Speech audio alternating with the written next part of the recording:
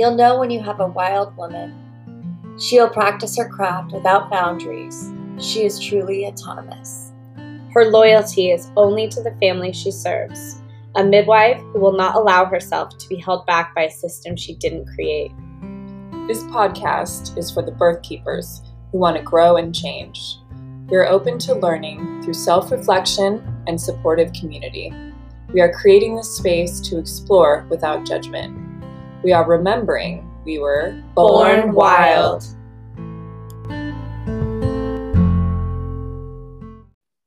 Hello, everybody, and welcome back to the Born Wild podcast. This is one of your hosts, Emma. I am joined with Clover and Sophia. And we're really happy to have Christine with us here today. Christine is a midwife who's been practicing for 33 years. She's a CPM and an LM, and she's worked internationally for over 20 years. She's currently working with MSF, Doctors Without Borders, providing humanitarian aid in developing countries. She specializes in higher obstetrics in low resource settings. She's attended over 5,000 births, the majority of which were out of hospital, including over 500 breaches, over 300 sets of twins, 7 sets of triplets, and she is a staunch advocate for autonomy in women's health and for physiological birth. So we're so happy to have you, Christine. Thanks for being here with us. We'd love to just dive in kind of from the beginning. We were curious. I had been reading your blog, and then I heard you on Dr. Stu and Bliss Young's podcast, and I was so curious to know kind of the beginning of your midwifery journey. So where it all began and kind of that arc from wherever that started to being a midwife. Sure. Well, yeah, thank you so much for having me. I've been looking forward to it. I actually did a podcast on Journey to Midwifery with Amber, where she specifically interviews midwives and asks them how they got started and so forth. So I did a whole episode with her on that. But basically, I was in Ohio, and I did a traditional apprenticeship model there. Part of it was with the Amish, and some was not. And I kind of did 2 different apprenticeships. One was with a CNM, and the other one was with a midwife in the Amish community. She was not Amish. She was also not a CPM, and we were basically illegal. I practiced illegally for probably 17 years in Ohio, Virginia after that, DC, West Virginia, Maryland. Because that whole area there, it's easy to go from one state to another really quickly. And so I was illegal in all of those states for all of that time. And then I was grandmothered into the CPM, sort of. I did they don't have it anymore, but the grand midwife status, or the whatever. It was experienced midwife. And so you had to document a bazillion births and still do all the PEP stuff, but you didn't have to like have a preceptor and have a preceptor sign off, because it was a long time before that I had been doing that. So that was great. And then I got the CPM, and I moved to Colorado after I was in Virginia. I was in the Shenandoah Valley in Virginia. I moved to Colorado. I didn't really have any intention on practicing there. I did get my license there, and I did attend some births there, but mostly I wanted to be raising my son. My son was born at home in 2000 in Guatemala when I was working down there at a birth center. And so he was getting older, and I wanted to really focus on being with him, but it was really hard to find any other kind of work since I had been doing midwifery for so long. So I supplemented my regular job with some midwifery here and there, but really what I wanted to do was humanitarian aid. And I knew as soon as my son got older, I would be out of the country attending births. He did travel with me a lot to Senegal, Ghana. We even did births up in Canada, which is not a developing country, but I traveled to do births. Brazil, all over the place. So but I knew that I really wanted to work for MSF, Doctors Without Borders. And so I applied to be in their pool, and I was fortunate enough to get in, and so here we are today. Mm-hmm. So how old was your son when you started traveling internationally? Well, he was born in Guatemala, so he was born out of the country, and we lived there for a few years. And then we came back to the U.S., but left not right around 4. He was 4 years old when we went to Ghana, and then we spent a year there. And so and then after that, we went to Thailand and Sumatra after the tsunami. If you remember the tsunami in late 2004, tsunami and earthquake in Indonesia, and we were there. We were there for about 3 months. He had just turned 5. He actually learned to swim in the Indian Ocean. Wow. So it's weird, the little things that you remember. But yeah, so he traveled a lot with me. So he was 4 when I started, although technically he started at birth because I was out of the country when he was born. Right. Wow. Were you when you were practicing illegally in those states, how would you describe your scope of practice in terms of like the standard CPM scope? Were you attending breaches and twins? Was that kind of something that you learned? Yeah, I worked in the Amish community, and I didn't know anything really. I didn't know much about hospital birth or what birth in American hospitals looked like. My first experience with birth was at home. And I attended so many Amish births, and it's like, oh, this one's breech. Okay. Oh, this woman has twins. Oh, that's cool. It wasn't anything that was out of the norm for me. And then when I sort of realized, looking around me, like, oh, yeah, it's not that way. Like, this is like, people don't have breech births in the hospital, and twins are often born by cesarean. And it was just kind of news to me. And it's only gotten worse since then. I thought it was bad then, and we've just gone downhill drastically since then, because at least there were a handful of doctors that would attend breeches and twins, and now all those skills are lost. So yeah, I started out doing twins and breeches right away, and it was not anything that was out of the norm for me, nor has it ever been. Mm-hmm. Mm-hmm. What was your birth experience like with your son? Because you said Guatemala is where he was born? Yeah, he was born at home. I had him in water, and it was unassisted, and I was alone actually. And it was lovely. It was long, 36 hours. 24 of those, I would say were active. I started contracting every 3 minutes at about that mark and 24 hours after that, he was born. It was hard. Pushing wasn't long, maybe 45 minutes. And I reached down and I caught him, and it was the best experience of my life. I remember thinking the next day, I just had that incredible birth high that is just impossible to describe to anyone. And then you feel bad for people who have had medicated births, because it's all hormonal and the medication blocks that. So they don't know what that's like. But I remember thinking, I can't just do this again tomorrow, because I really wanted to. It was like, I have to go through it's going to be a long time to get that feeling. I mean, the feeling was there and it kept on, but it was like, I can't just do that whenever I want to. And it was just amazing. And then I understood why some women that I knew, even some of my friends, had 8, 9, 10, 12 children. I'm like, well, no wonder. Yeah. So, and that was the only mystery of birth that was kind of solved for me. That it wasn't surprising. I knew that happened, but I had no idea what it would feel like. It was just incredible, just absolutely incredible. And I felt like I had just climbed Everest or something, like it felt like that kind of an accomplishment. So how far into your midwifery career were you when you 11 years. And 7 years? 11. Yeah, 11. I was old. Yeah, I was old. I was an elderly primate. Yeah, well, I was curious, what even put unassisted birth into your head, and because a lot of people, especially with a first time baby, wouldn't feel comfortable doing that. And so what was it that it was just no brainer to you? Yeah, I just trusted birth. I had seen enough to know that the majority of the time it works. And I had, I worked at a birth center down there, and I had a backup doc I had we didn't have cell phones at the time, but I had a cordless phone. It was there and it was charged. He was on speed dial. He was 10 minutes away. He would come if I called him. He was really awesome. I knew he would help if I needed it. And I just felt like I would know when I needed help. I just felt very in touch with my body. And I mean, maybe I was naive. I don't know. Would I do it again? Absolutely. I also remember in the middle of it, it was in the middle of the night.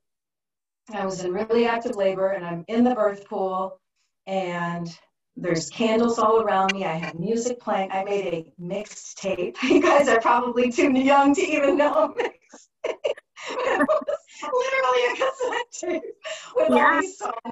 Anyway, so but I had made this tape, so I'm listening, and there's candles all around, and I had a particularly strong contraction. And I remember opening up my eyes and looking around, and no one was there. And I was thinking, it's a good thing that no one is here, because they would breathe and I would have to kill them, because I really like the concentration it took just to get through the contractions. Like it's all consuming, right?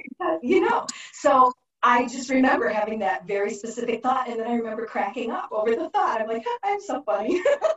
So it was, I'm like, oh yeah, you made the right choice, because you would punch somebody out because they would want to go good or something like that. And I never talk at birth, like, unless I absolutely have to. I didn't need somebody to tell me good or this or breathe or whatever. I would punch somebody if I had done that. It wouldn't have been a happy ending for them. So yeah.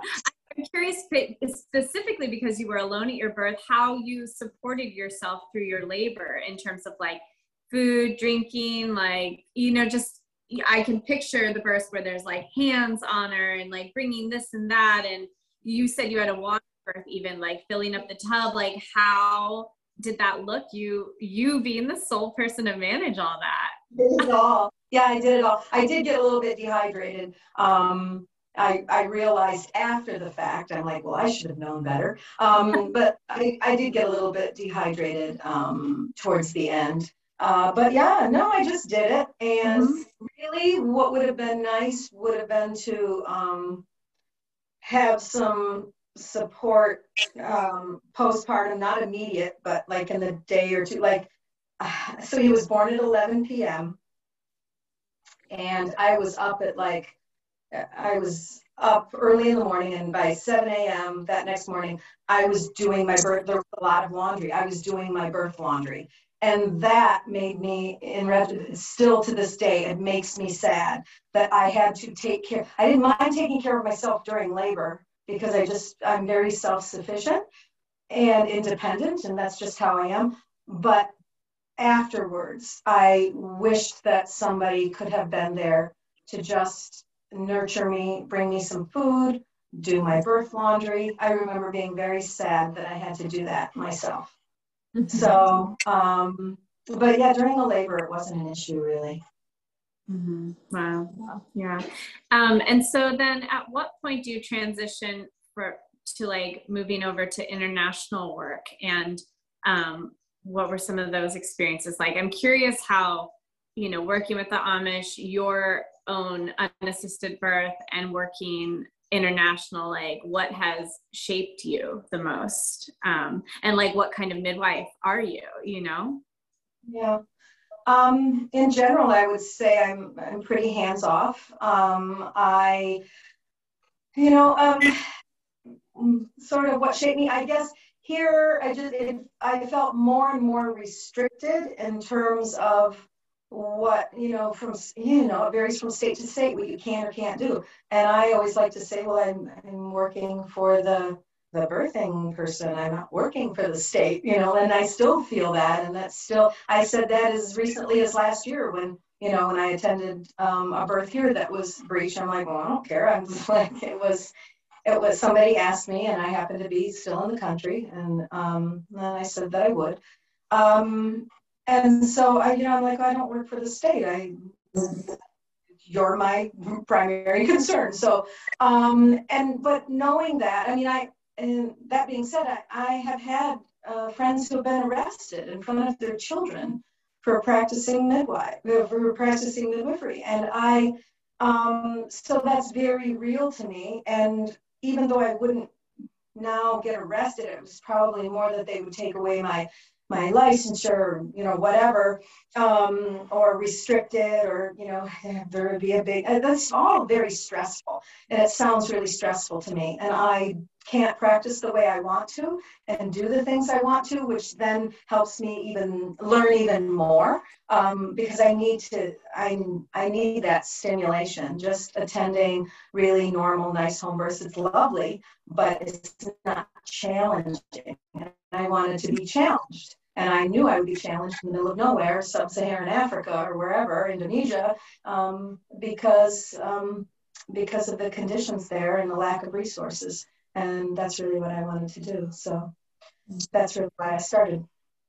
I'm going to send you a link to our last podcast episode that came out about PMAs, Private Members Association. We created one for Born Wild podcast, but you might be really interested to hear about it. It gives, because we practice the same way, and theoretically this allows us to do that. Practice outside of the scope of our license and bring the relationship out of the public sphere to just a private relationship between the midwife and the birthing person, so that it gives more legal protection. But that is such a huge premise of this podcast, and why we share these stories is because we're interested in the dynamic between how do you serve women and also have to serve a license. Is that possible? Is there a way to do both, or where do you make compromises?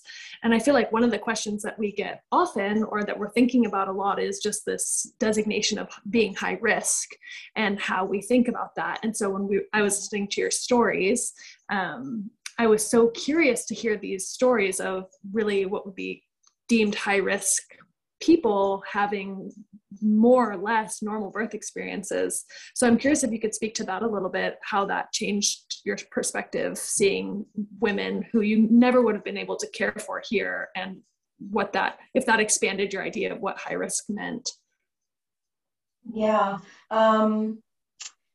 It's interesting because it's sort of, it works two ways. I've seen, because everybody that I work with over in, like, for example, I'm just back from South Sudan. So in South Sudan, it's a refugee camp. Every single one of the women was high risk just by virtue of the fact of geography and their life circumstances. And there was, lack of food, lack of everything. So they're high risk just walking through the door. But I was working in a referral hospital, and so we dealt with a high risk. That they had to be referred by either another clinic within the camp, or they had to be actively bleeding, or have something going on to be referred to us. So we did. We had people with placenta previa coming in, twins and breech, and just molar pregnancies, all sorts of things. So we only do C-sections for maternal indications, not just in South Sudan, but anywhere we work with MSF. Just because we don't do it for fetal distress or anything. It's just to save them and preserve the mother's life. And so seeing what's possible, like having a placenta so low that I can actually feel it on vaginal exam, and yet still having someone birth vaginally, and they're okay, and the baby's okay, and they walk out a day later and everything's fine. I see what's possible. It's really incredible. And then on the other side of it, having someone, I sometimes get called into situations that have already, they've progressed. I'm not there from start to finish. So I walk in, I'm called because there's a big problem and they're in the middle of a birth. So I have to walk in and go, what the heck is happening here? And walking in on, or the person walks in and they're in the middle of like a big problem. So walking in on a breech, or having like a breech just kind of hanging there and figuring out, okay, now what do I have to do with this? And figuring it, because I don't know the history. I don't know anything that has gone on up until walking in, and then I have to resolve it. And, you know, feeling a cervix really tight around the head, which is like every midwife's nightmare. When you ask somebody about breech, one of the first things midwives will say is the head will get stuck, you know, the head either in the pelvis or in the cervix or whatever, and then you hear that it's very rare. And yes, indeed, it is very rare. But I've seen it happen, and so seeing that, I know also like how destructive birth can be. So there's the two things. But I would have to say I also have seen, you know, I've had women come in with a foot and a cord hanging out, and it's like, well, that's interesting. Then you just wait for pushing, and then the baby comes out and everything, you know, they come out and they're fine. I've seen many prolapsed cords with complete breaches that have been just fine. It's not an issue. Prolapsed cord with a head, it's another issue. Sometimes if the baby's small enough, you can replace it. It depends on where the head is. Obviously, the cord came down before the head, so there must be some sort of space. So we try to replace it if we can. Mm-hmm. But so yeah, I've seen what's possible, and then I've seen the nightmares and things that I could either not do something about, or things that I had to manage in spite of it, and the outcomes weren't always good. But fortunately, we're in that environment, and I'm here. Mm-hmm. Mm-hmm. Yeah, that's one of the things that we are working towards with our families is prenatally, is the idea of taking, you know, the families taking responsibility for their choices, and having a lot of conversations about how we could serve them without feeling like we're being held liable for outcomes. We recently had a family who was choosing to stay home when most other families probably wouldn't have felt comfortable. And the beauty of it is that everyone has their own risk analysis that they do and the risks they're willing to take. And yeah, that every family's will be a little bit different, but that it should be their choice to make and not ours. Because if we are having to make the decision, obviously we'd err on the side of caution because it's not our baby. Like, we're not going to risk somebody else's baby. So we always have to like nip it in the butt before it even gets bad. So, but if the power can be in the family's hands and the taking responsibility, then we have been able to see our families like push the boundaries of what we've been taught is normal. And we're discovering, like you were saying, that the range of normal is just getting larger and larger for us. We're like, wow, we never have had a family be comfortable with that before, and to see it work out so beautifully has been opening our eyes. Mm-hmm. Yeah, and see, that's the way it was when I started in midwifery. The families were,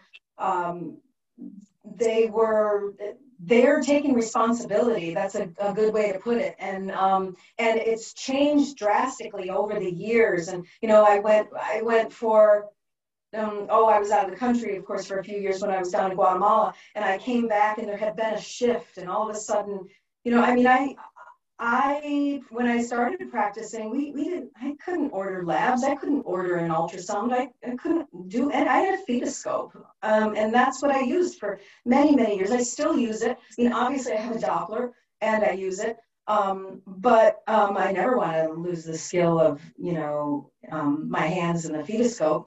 But it got to this point where like, oh, everybody has an ultrasound and everybody wants this and everybody wants that, and it's and I think then this, we've seen the rise of the midwife who is responding to those people that want it. And so I guess that's also one of the reasons why I wanted to work in other contexts, because I wasn't enjoying midwifery the way it is or the way I'm expected to be here, like I was previously. So, and again, like I said, I wanted to be challenged and learn how to do more things and widen my scope. My scope goes way beyond that of the CPM and even some CNMs. I know I have many CNM friends. They're like, "Oh, I've never done that." like they don't do a lot of the things that that I do, because basically the only thing that I don't do in the field is cesarean. I refer that to the surgeon. And like I said, for maternal indications, everything else we do.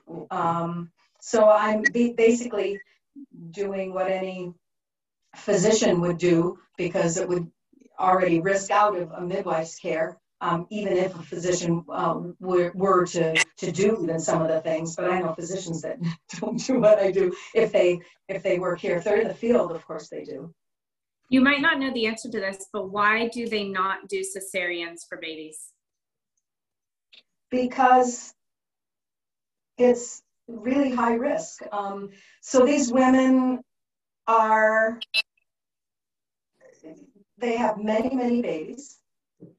We cannot guarantee that they will be someplace where they could get surgery in the future. So after a cesarean, you're at risk. If you're here in the US, you're going to have 2, 3, 4 kids. I know some people have way more than that, but let's be honest, most people are just going to have a few. Okay. So you can have a VBAC, but you also have a hospital down the road in case you need one. That's not true there. And these women are going to have baby after baby after baby, and every subsequent pregnancy, they become more high risk. The next baby is more at risk. And it's detrimental to their health in general. So we reserve that for only if they absolutely need it, because their life is in danger and there's fetal distress. Oh well, they will be pregnant again and they will have another baby within a year or so, but they won't have a scarred uterus. Mm-hmm. So yeah, it's hard. It's difficult. It's difficult to reconcile, but. And my cesarean rate when I was in South Sudan was only like 4.5%, but it was because it was that high because we had six placenta previas towards the end of last year. Yeah. Oh, I guess it's midnight. I have a question. When you're in these situations and like you're in South Sudan, do you have a lot of support? Like, how do you not get burnt out, and what do you do for self-care for yourself when you're in those places? Yeah, good question. So I'm usually the only expat midwife, and then there are other national staff midwives that I'm there to help and do capacity building with and support, and then they're required to call me for the more complicated things. And so in terms of for birth, like on this last, though in all of the assignments, but specifically the last one, there was nobody there. There were MDs there that worked in in inpatient departments and stuff. Again, we're a referral hospital, so working with people with gunshot wounds and malaria and tuberculosis and COVID and all of that. And there was a surgeon who operated on people with the gunshot wounds and all of the things that came in and did amputations and appendicitis and whatever was needed to be done. So, but none of them knew anything about obstetrics beyond really basic things. And it was just, usually they didn't even walk into maternity because it scared them a little bit. I don't know why, but it was really funny. But they didn't know. I only worked with them when we collaborated. Like, oh, this patient has pyelonephritis. Can you come and look at her and, prescribe something, and then we'll manage it. Just write it in the chart. And so they would come in and do that. Or if it like a patient with COVID, then I would go into COVID isolation and I would co-manage the patient. I would do the midwifery obstetrical part of it, and then they would do the COVID part, and we'd collaborate if we needed to. And how do I not get burned out? I do easily. I was on call 24 hours a day, 7 days a week. I had the radio the whole time, even at night. It slept right by my ear. I didn't get called a lot at night, but sometimes. So yeah, I was completely exhausted and by the time I got home, and I was suffering from pretty extreme compassion fatigue and vicarious trauma. But I also recognize that. And in the field, what I do to take care of myself is different things. Every morning I wake up at about the same time, unless I'm already called to go to maternity, but usually not. I bring, this last mission was 6 months. I brought 6 months worth of coffee, and they were in vacuum sealed bags, really, really, really good coffee, my small travel French press, and a cup, one of my favorite pottery mugs, like a really nice cup. And it's my little ritual to have that coffee in the morning and just sit there, watch the sunrise, listen to the birds, and start my day. And not like get up and throw clothes on and quickly drink coffee and run. I don't like to do that, ever, never, whether I'm on an assignment or not. So that is one of the things, that little ritual. Also, I have a small travel little thing that's for, what are they called? They're for essential oils, a diffuser. And so I have my favorite essential oils. I got those from Augustine Colebrook, and she sent me essential oils in a little travel diffuser. And so I have that. And if we have internet, which most of the time we do, not always, I find stuff online that is going to make me laugh. Usually Stephen Colbert makes me laugh because I watch his opening monologue. I watch it from the night before. I watch it that day, and I just laugh. Or I'll find a comedian that I like and just listen to something and laugh.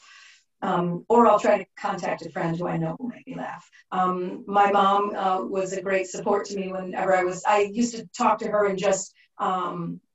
I would call her and just talk about mundane things. I would hear about the deer in her yard, what my dog was doing, and all these little things. And she died at the beginning of my last assignment. And I really realized then after she died that what a support that was to me, like how much I relied on that during that assignment. So that made this last assignment particularly challenging because I had a whole lot of stuff going on aside from what was going on there, and I still do because it's a process.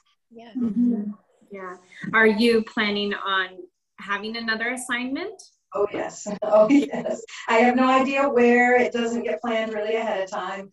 When I feel like I've rested and I want to go somewhere, I contact my career manager and go, yeah, I think, middle of July, I'd be ready to, head out and let me know what's going on. And then they propose a few things depending on what is going on out in the field. There's a lot of different places.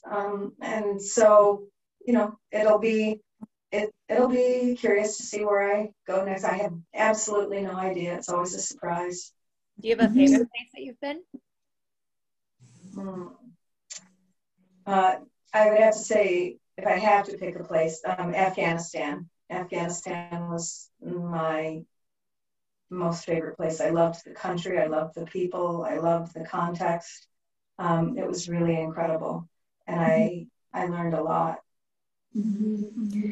Yeah, it sounds like, it's so obvious to me that you have such a deep reverence for birth, and I'm curious, your experience with your own unassisted birth and that deep trust, how in those births in these contexts, like these low resource contexts that seem like somewhat medicalized inherently, is there room for the mom's experience in the room? Is there any sacredness, or how does that look in such a somewhat medicalized and then simultaneously low resource setting? Mm-hmm. Yeah, it is medicalized and it's not. Nobody has a medicated birth.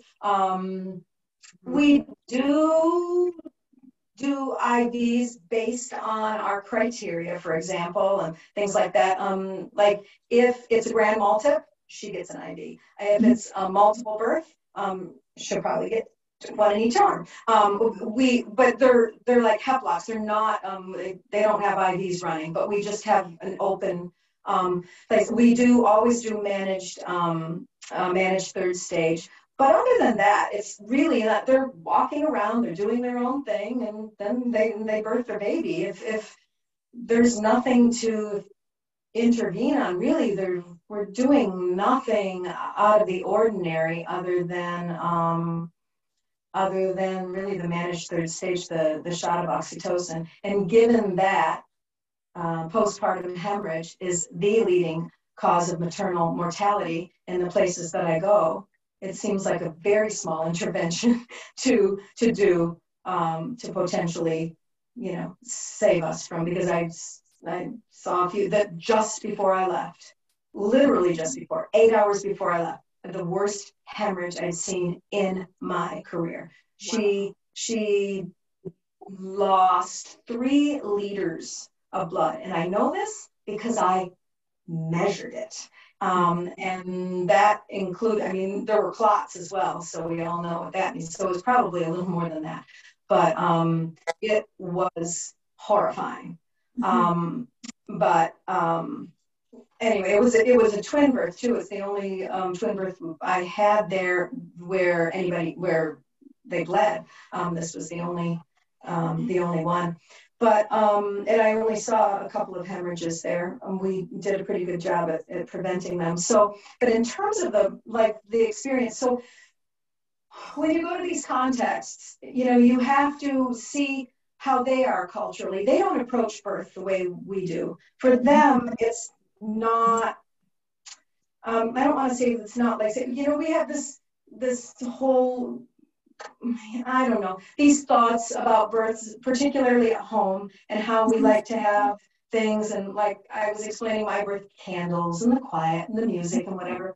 They wouldn't know what to do with that. Like, it's not, they're rolling, or they just want to be lying on the cold floor because they're hot. It's 108 degrees outside. They're hot and they're lying on the cold floor. And I'm like, there's this nice mat here. You don't want to lie on them. They're like, no, she wants to lie on them. They're rolling around on the floor. So, and so that for them is birth for them. And usually having a family member with them, it's either a mother, a sister, a co-wife. Usually there's somebody there to support them. And that person also brings them food and stuff afterwards. But that's what it looks like for them. We had big ropes hanging from the ceiling, so they could hang on the ropes, and they could squat and do whatever they wanted. I had those also. I don't want to hear from you. I told you he was going to start. Don't you dare. It's Paw Patrol. He patrols the entire neighborhood. There's not been any break-ins since we moved in. But no, so we had in all the contexts where I've been, we've had, I've made sure that the traditional birthing practices were preserved, and whatever that looked like. So if it's hanging ropes from the wall, if it's whatever it is, they had it. And it is part of my job. It's usually written in the job description to preserve the birthing practices, but it doesn't look like this, quiet, sacred, lovely, beautiful kind of thing. And that's not to mean that I still don't treat it with a reverence. And personally, I like it that way, and I try to make it as nice as possible. Sometimes it means making sure, not in South Sudan because it was lovely there, but in other contexts, making sure that the local midwives don't abuse the patients, because that happens very routinely in some countries in Africa, and it's very difficult to see. What did I say? Can we ask for like an example of what that would mean? Yeah, let me grab. Hey, see, and he sasses back. Mm-hmm. So an example, yelling at the woman, slapping them. Wow. I heard about all sorts of awful things from other people that have gone to other countries. But they don't do it in front of me usually, or they do it once and then they don't do it again.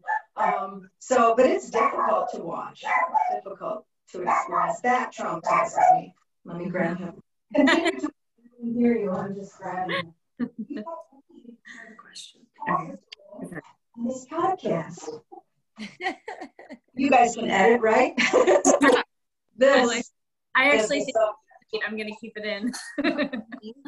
Oh, great.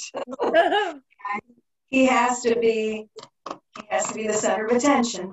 Beauty. Oh my goodness. Yeah, one of the questions that I was curious about is just like looking at the context of midwifery in the United States. You kind of pointed out how much it's changed and the trend that it's kind of going towards more regulation, more medicalization.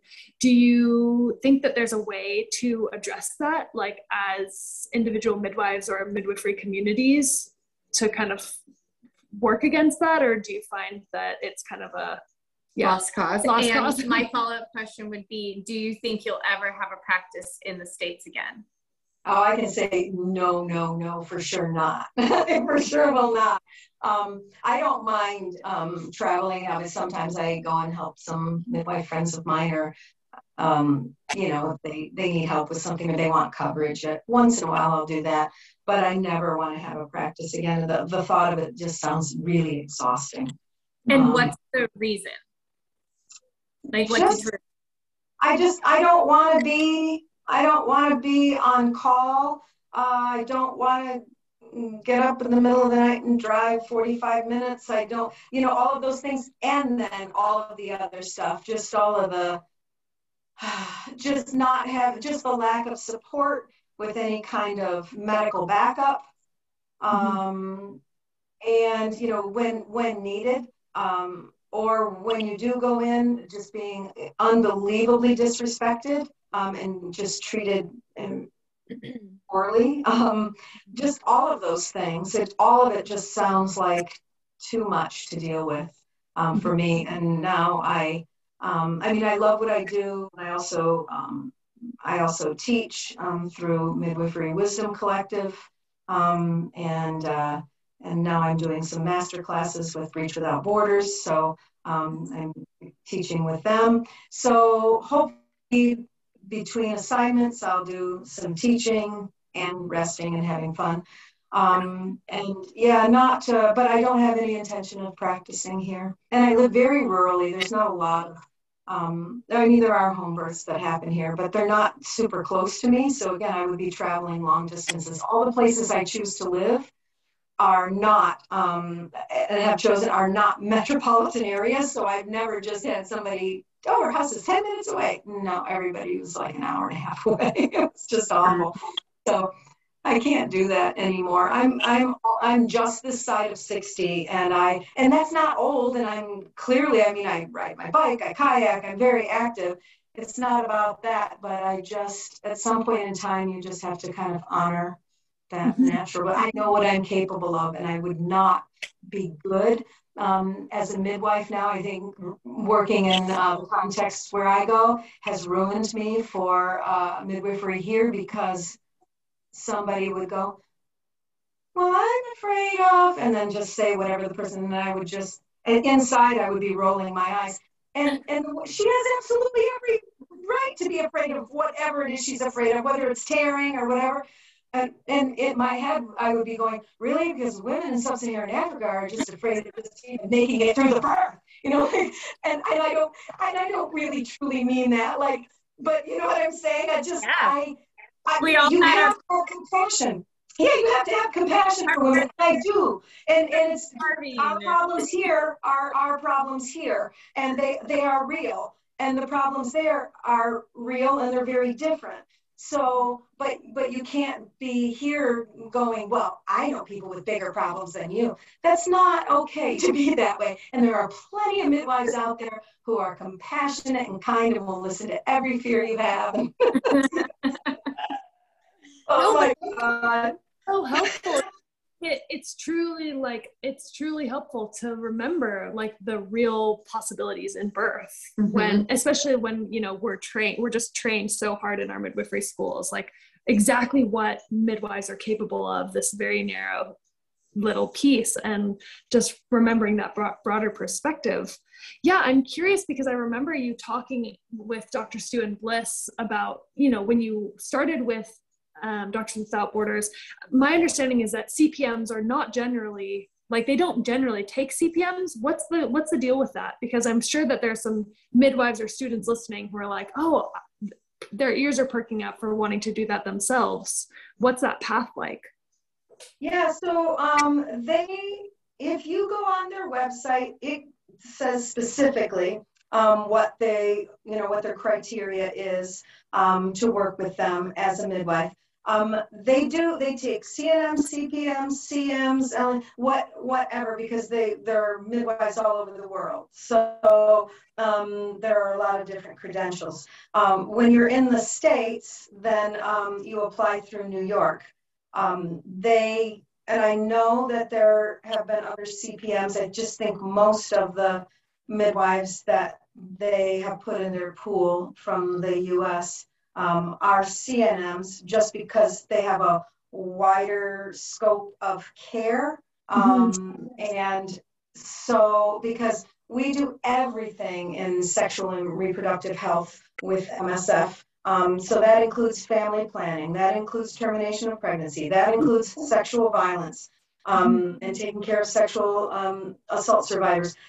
It includes everything. It's not all. In fact, you can get an assignment where you never see a pregnant woman. It could be strictly for sexual violence, or it could be strictly managing a project where you're making sure that they have access to family planning, and there's access to different types of care, and they know where to go, and it's health promotion and so forth. So yeah, and then the context that I was just in, you do vacuum extraction, you do MVAs, you deal with molar pregnancies, you do all of that. And I don't know many CPMs that do those things. They're not difficult to learn, but if they're asking you if you know how to do it and you can't, and they give you a whole spreadsheet of all the stuff you can mark off that you have seen, you have done many times, you could teach. There's different categories, and so you fill that out and send that in as well. But so yeah, that I had some, and you have to have out of country experience in developing countries, not necessarily medical experience, or as a midwife, if you were in the Peace Corps and when you were in your early 20s, and then after that you became a midwife, that's fine. They just know that you've lived with spiders and snakes in really hot environments, and you're not going to run home after 2 weeks going, it was really hot and there was a big spider. They invest a lot of money to get you out into the field, and they expect you to be there for 6 to 9 months. And so they don't want you coming back because you didn't know what developing countries were like. And a lot of people romanticize it, and they just don't know what it's like. And it's not the romantic vision that some people might have. So yeah, you have to have out of country experience. It's better if you can speak French, or have any kind of, if you speak Arabic, even better, but how rare is that? Very rare here, I would say. So yeah, you have to have the right combination of things, and enough experience. So I would say somebody who is a student now, their chances of working with MSF, if they got their CPM next year, for example, and then applied 3 years from now, probably not so good, because they probably aren't going to have enough experience. They have to have some out of country experience, and they have to have some, I like to call it extreme midwifery, extreme midwifery experience. So, and they want you to have skills with twins and breech, because those do require special skills. And a lot of CNMs even don't have that, and they kind of have to learn as they go. Yeah. So I bet your work in with the Amish really helped give you a leg up there. Yeah. It did, for sure. Yeah, because I enjoyed it a lot, and I saw a lot of things, because they don't want to transport either for anything. And so we rarely did, and the midwife I worked with was very experienced. So at least back then they didn't want it. I don't know what the Amish community is like as much now, but back then, over 30 years ago, it was that way. So that did help. Mm-hmm. Yeah. Okay, we have our last follow-up question. This has been an amazing interview so far. And the question I have is, if you could go back to baby midwife you and give her any advice, what would it be?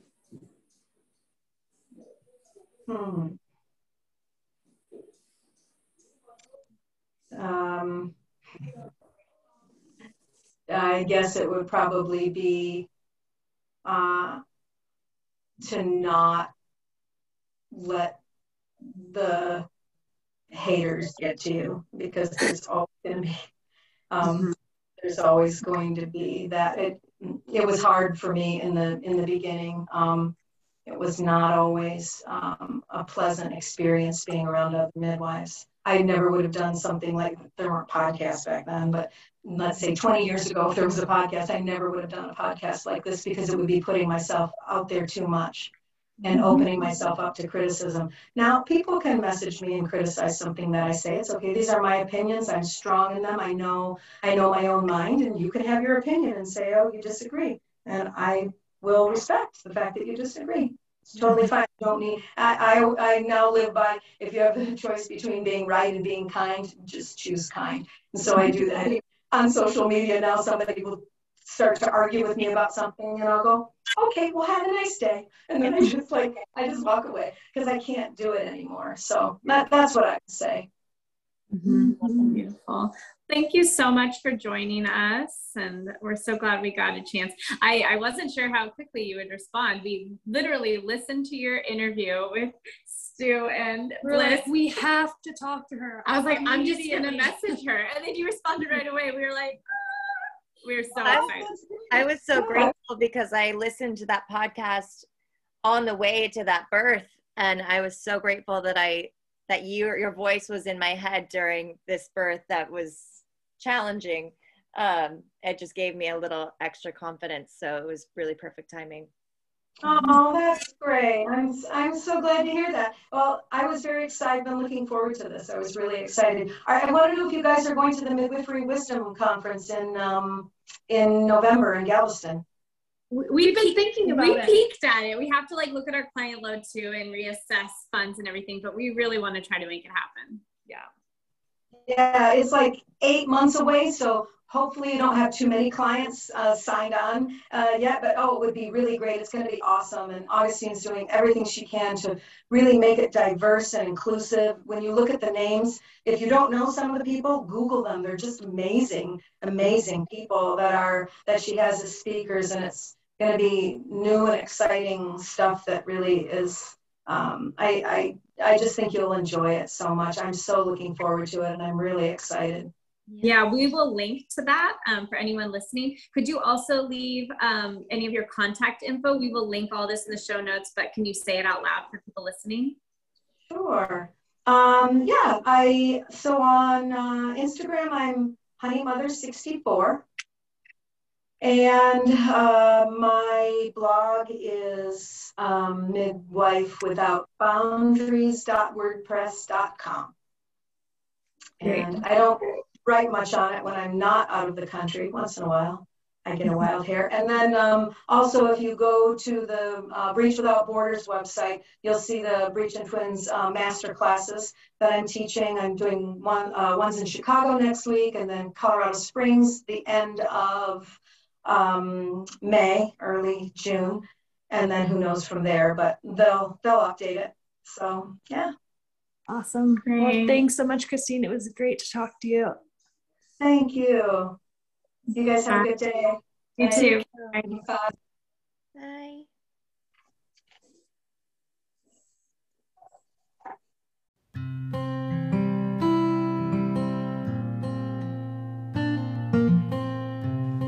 Thanks everybody for listening. You can find us at Born Wild Podcast on Instagram. For inquiries or feedback, you can email us at bornwildpodcast@gmail.com. You can find me, Emma Ray, on Instagram at Emma Ray. REA. Sophia at sophiabirth.com.